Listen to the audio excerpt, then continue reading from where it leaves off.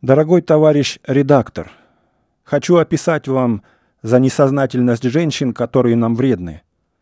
Надеются на вас бойцы, что вы, объезжая наши гражданские фронты, которые брали под заметку, не миновали закоренелую станцию фастов, находящуюся за 3-9 земель, в некотором государстве на неведомом пространстве.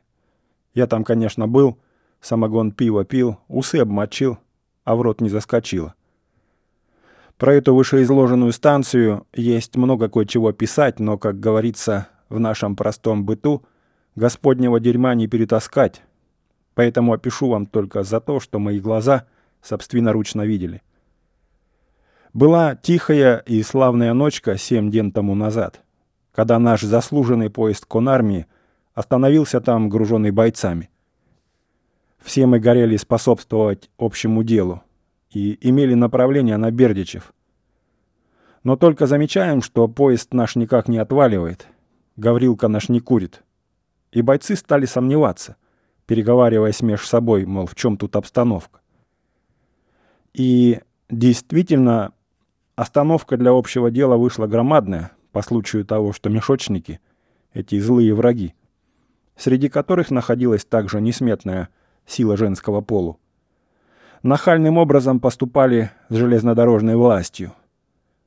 Безбоязненно ухватились они за поручни, эти злые враги. На рысях пробегали по железным крышам, коловоротили и мутили, и в каждых руках фигурировала небезызвестная соль, доходя до 5 пудов в мешке. Но недолго длилось торжество капитала мешочников. Инициатива бойцов, повылазивших из вагона, дала возможность поруганной власти железнодорожников вздохнуть полной грудью. Один только женский пол со своими торбами остался в окрестностях. И, имея сожаление, бойцы, которых женщин посадили по теплушкам, а которых не посадили вовсе. Также и в нашем вагоне 2-го взвода оказались налицо 2 девицы, а пробивший первый звонок подходит к нам представительная женщина с детем, говоря: «Пустите меня, любезные казачки.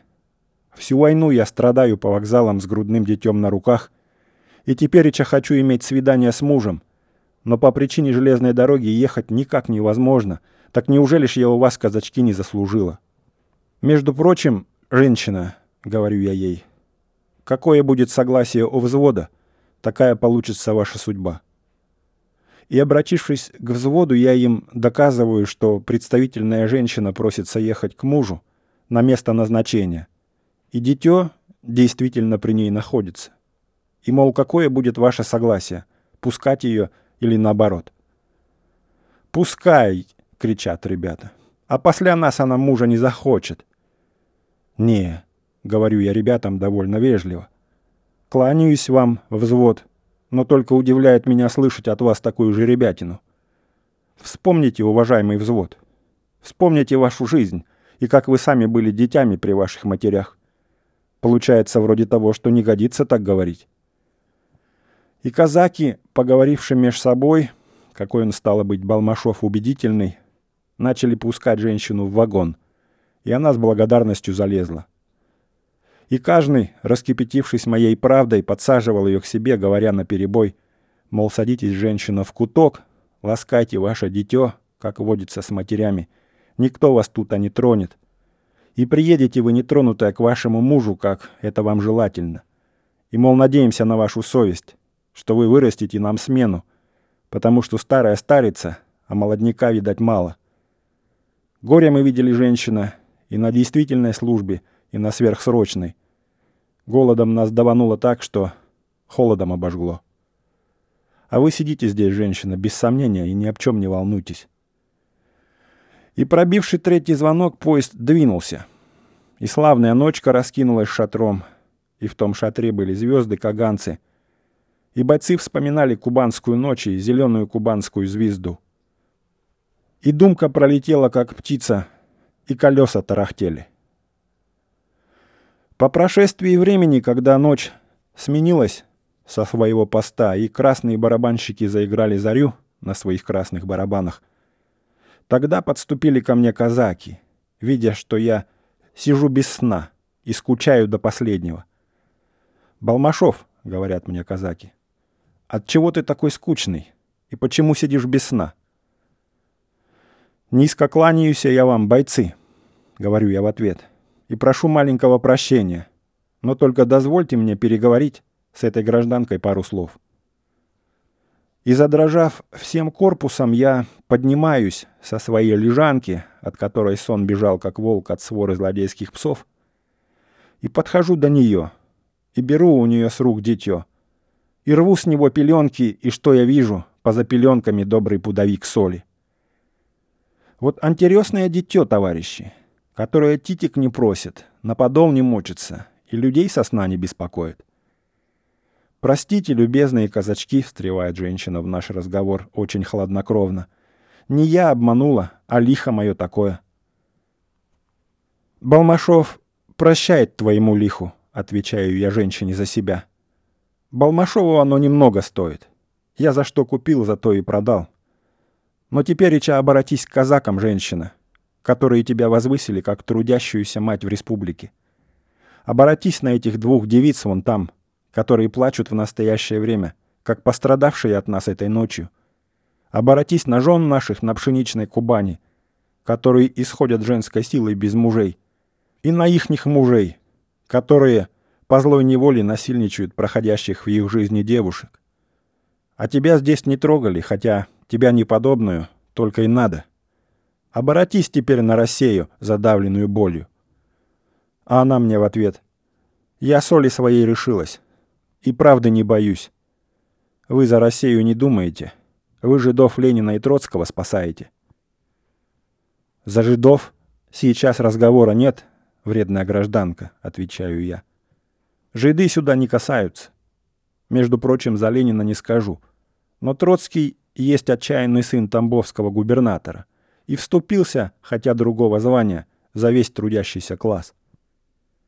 Как присужденные каторжане вытягают они нас, Ленин и Троцкий, на вольную дорогу жизни, а вы, гнусная гражданка, есть более контрреволюционерка, чем вот тот белый генерал, который с острой шашкой грозится нам на своем тысячном коне. Того генерала видать со всех дорог, и трудящийся имеет свою думку-мечту его порезать. А вас, нечестная гражданка, с вашими антиресными детками, которые хлеба не просят и до ветра не бегают, вас не видать. Вас не видать, потому что вы как блоха, и вы только точите». И я действительно признаю, что выбросил эту гражданку на ходу под откос. Но она, как очень грубая, посидела, махнула юбками и пошла своей подлой дорожкой. И увидев эту невредимую женщину и несказанную Россию вокруг нее, и крестьянские поля без колоса, и поруганных девиц, и товарищей, которые много ездят на фронт, но мало возвращаются, я захотел спрыгнуть с вагона насмерть или кончить ее. Но казаки имели ко мне сожаление и сказали: «Ударь ее из винта, Балмашов». И, сняв со стенки верного винта, я смыл этот позор с лица трудовой земли и нашей республики. И вот мы, бойцы второго взвода, клянемся перед вами, дорогой товарищ редактор, и перед вами, дорогие товарищи из редакции, беспощадно поступать со всеми изменниками, которые тащат нас в яму и хотят повернуть речку обратно и выстелить Россию трупами и мертвой травой. За всех бойцов второго взвода Никита Балмашов, солдат революции. Сквозь кислое тесто русских повестей устав рабоче-крестьянской партии проложил стремительные рельсы. 3 холостые сердца со страстями рязанских Иисусов он обратил в сотрудников красного кавалериста.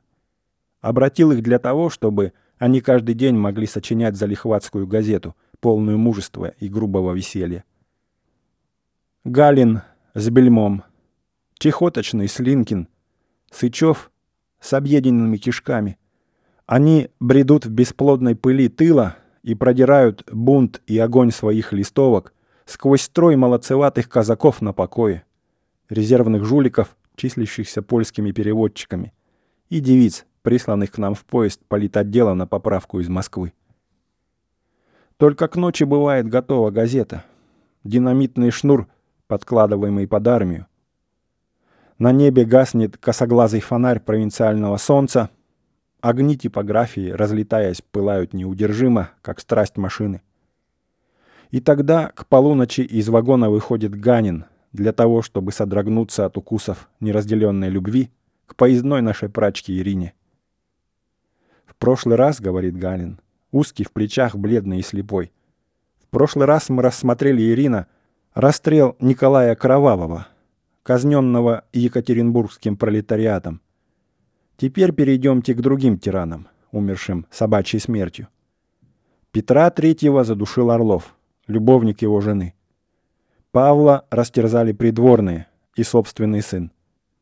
Николай Палкин отравился, его сын пал 1 марта, его внук умер от пьянства. Об этом вам надо знать, Ирина».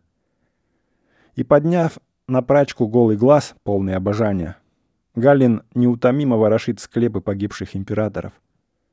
Сутулый, он облит луной, торчащей там наверху, как дерзкая заноза. Типографские станки стучат от него где-то близко, и чистым светом сияет радиостанция. Притираясь к плечу повара Василия, Ирина слушает глухое и нелепое бормотание любви. Над ней в черных водорослях неба тащатся звезды, и прачка дремлет, крестит запухший рот и смотрит на Галина во все глаза. Рядом с Ириной зевает мордатый Василий, пренебрегающий человечеством, как и все повара. Повара, они имеют много дела с мясом мертвых животных и с жадностью живых. Поэтому в политике повара ищут вещей, их не касающихся. Так и Василий. Подтягивая штаны к соскам, он спрашивает Галина о цивильном листе разных королей, о приданом для царской дочери, и потом говорит, зевая: «Ариш, ну ночь уже, завтра у людей день. Айда блох давить». И они закрывают дверь кухни, оставив Галина наедине с луной, торчавшей там вверху, как дерзкая заноза.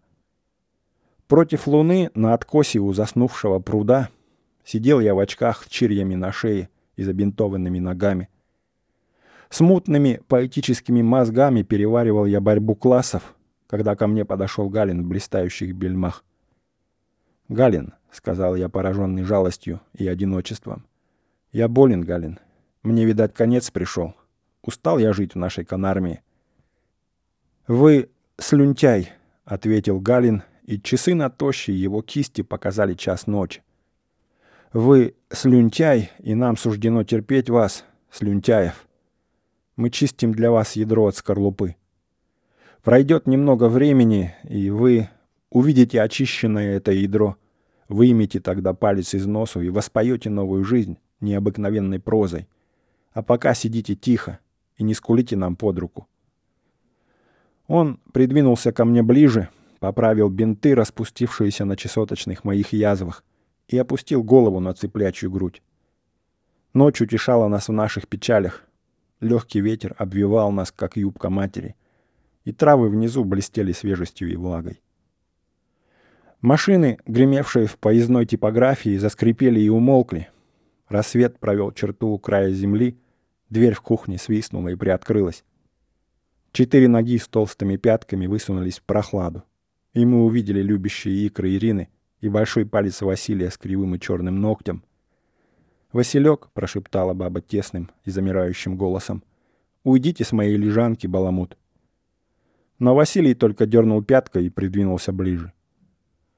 «Конармия», — сказал мне тогда Галин, — «есть социальный фокус, производимый Центральным комитетом нашей партии.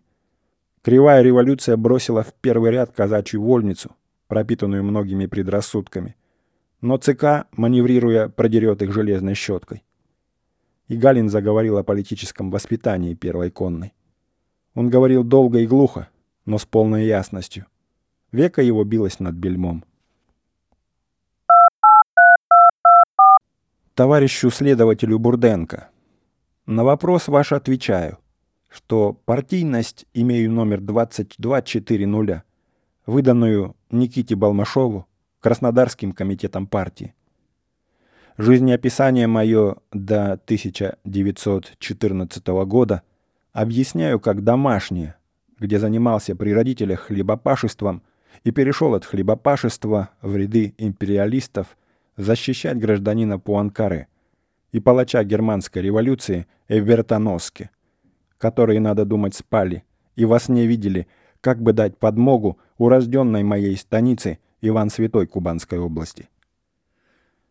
И так велась веревочка до тех пор, пока товарищ Ленин совместно с товарищем Троцким не отворотили озверелый мой штык и не указали ему предназначенную кишку и новый сальник поудобнее. С того времени я ношу номер 2420 на конце зрячего моего штыка. И довольно оно стыдно, и слишком мне смешно слыхать теперь от вас, товарищ следователь Бурденко, неподобную эту липу про неизвестный сельский госпиталь. В госпиталь этот я не стрелял и на него не нападал. Будучи раненым, мы все трое, а именно боец Головицын, боец Кустов и я, имели жар в костях и плакали, стоя в больничных халатах на площади посреди вольного населения по национальности евреев. А коснувшись повреждения 3 стекол, которые мы повредили из офицерского нагана, то скажу от всей души, что стекла не соответствовали своему назначению, как будучи в кладовке, которой они без надобности. И здесь доктор Язин, видя горькую эту нашу стрельбу, только надсмехался разными улыбками, стоя в окошке своего госпиталя, что также могут подтвердить вышеизложенные вольные евреи местечка Козин. На доктора Язина даю вам еще, товарищ следователь, тот материал, что он надсмехался, когда мы, 3 раненых, а именно боец Головицын, боец Кустов и я, первоначально поступали на излечение, и с первых слов он заявил нам слишком грубо: «Вы, бойцы, искупайтесь каждый в ванной. Ваше оружие и вашу одежду скидайте этой же минутой. Я опасаюсь от них заразы. Поэтому они пойдут у меня обязательно в цейхгаус». И когда, видя перед собой зверя, а не человека, боец Кустов выступил вперед своей перебитой ногой и выразился, что какая, мол, в ней может быть зараза в кубанской острой шашке, кроме как для врагов нашей революции. И также поинтересовался узнать об цейхгаузе, действительно ли там при вещах находится партийный боец или же, напротив, один из беспартийной массы. Доктор Язин, видно, заметил, что мы можем хорошо понимать измену.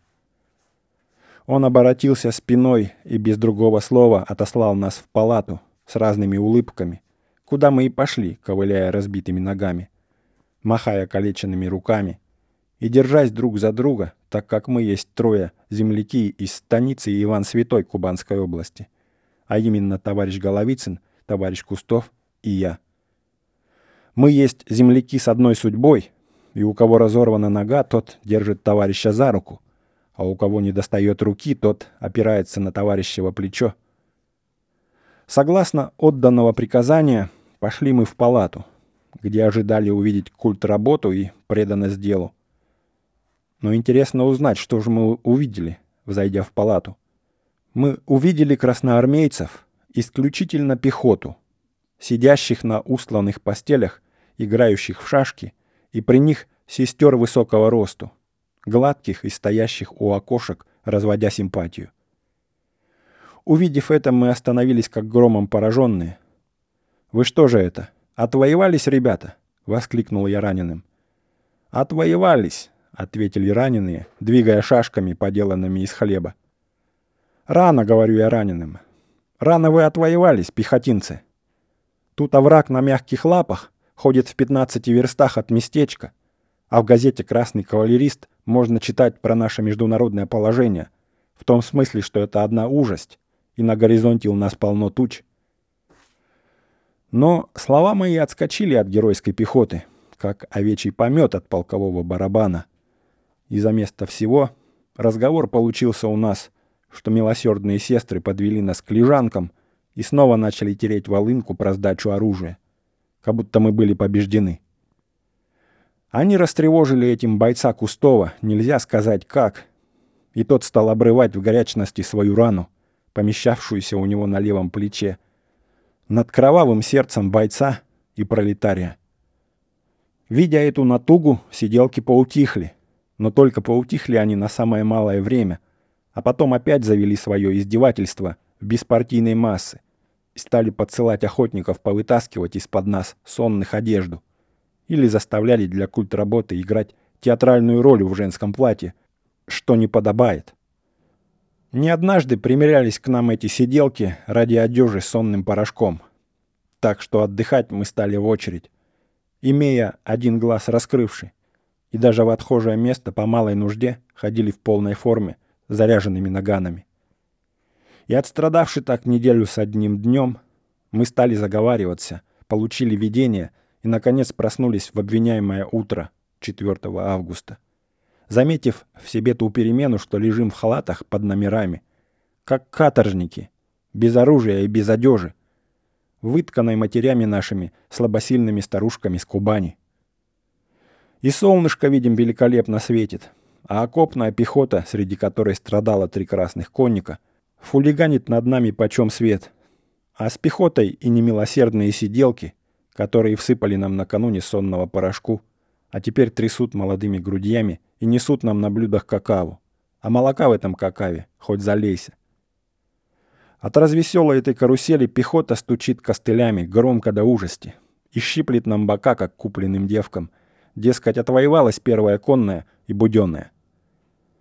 Но нет, раскудрявые товарищи, которые наели очень чудные пузо, что ночью играют как на пулеметах, не отвоевалась первая конная, а только отпросившись вроде как по надобности, сошлась во двор и со двора пустилась в жару в синих язвах к гражданину Байдерману, к преду ревкома, без которого товарищ следователь Вурденко этого недоразумения со стрельбой возможная вещь и не было бы. То есть без того преду ревкома, от которого совершенно мы потерялись. И хотя мы не можем дать твердого материала на гражданина Байдермана, но только зайдя к преду ревкома, мы обратили внимание на гражданина пожилых лет в тулупе, по национальности еврея, который сидит за столом, так набитым бумагами, что это некрасиво смотреть. Гражданин Байдерман кидает глазами туда и сюда, и видно, что он ничего не может понимать в этих бумагах, что ему горе с этими бумагами. Тем более сказать, что неизвестные, но заслуженные бойцы грозно подступают к гражданину Байдерману за продовольствием, а в перебивку с ними местные работники указывают на контуру в окрестных селах. И тут же являются рядовые работники центра, которые желают венчаться в ревкоме в самой скорости и без волокиты. Также и мы возвышенным голосом изложили случай с изменой в госпитале, но гражданин Байдерман только пучил на нас глаза и опять кидал их туда-сюда. И даже ласкал нам плечи, что уже не есть власть и недостойно власти. Резолюции никак не давал, а только заявлял, мол, товарищи бойцы, если вы жалеете советскую власть, то оставьте это помещение, на что мы не могли согласиться, то есть оставить помещение, а потребовали поголовное удостоверение личности, не получив какого потеряли сознание. И находясь без сознания, мы вышли на площадь перед госпиталем, где обезоружили милицию в составе одного человека кавалерии и нарушили со слезами 3 незавидных стекла в вышеописанной кладовке. Доктор Язин при этом недопустимом факте делал фигуры и смешки, и это в такой момент, когда товарищ Кустов должен был через 4 дня скончаться от своей болезни. В короткой красной своей жизни товарищ Кустов без края тревожился об измене, которая вот она, мигает нам из окошка. Вот она, насмешничает над грубым пролетариатом, но пролетариат, товарищи, сам знает, что он грубый. Нам больно от этого. Душа горит и рвет огнем тюрьму тела. Измена, говорю я вам, измена, товарищ следователь Бурденко. Смеется нам из окошка. Измена ходит, разувшись в нашем дому. Измена закинула за спину штиблеты, чтобы не скрипели половицы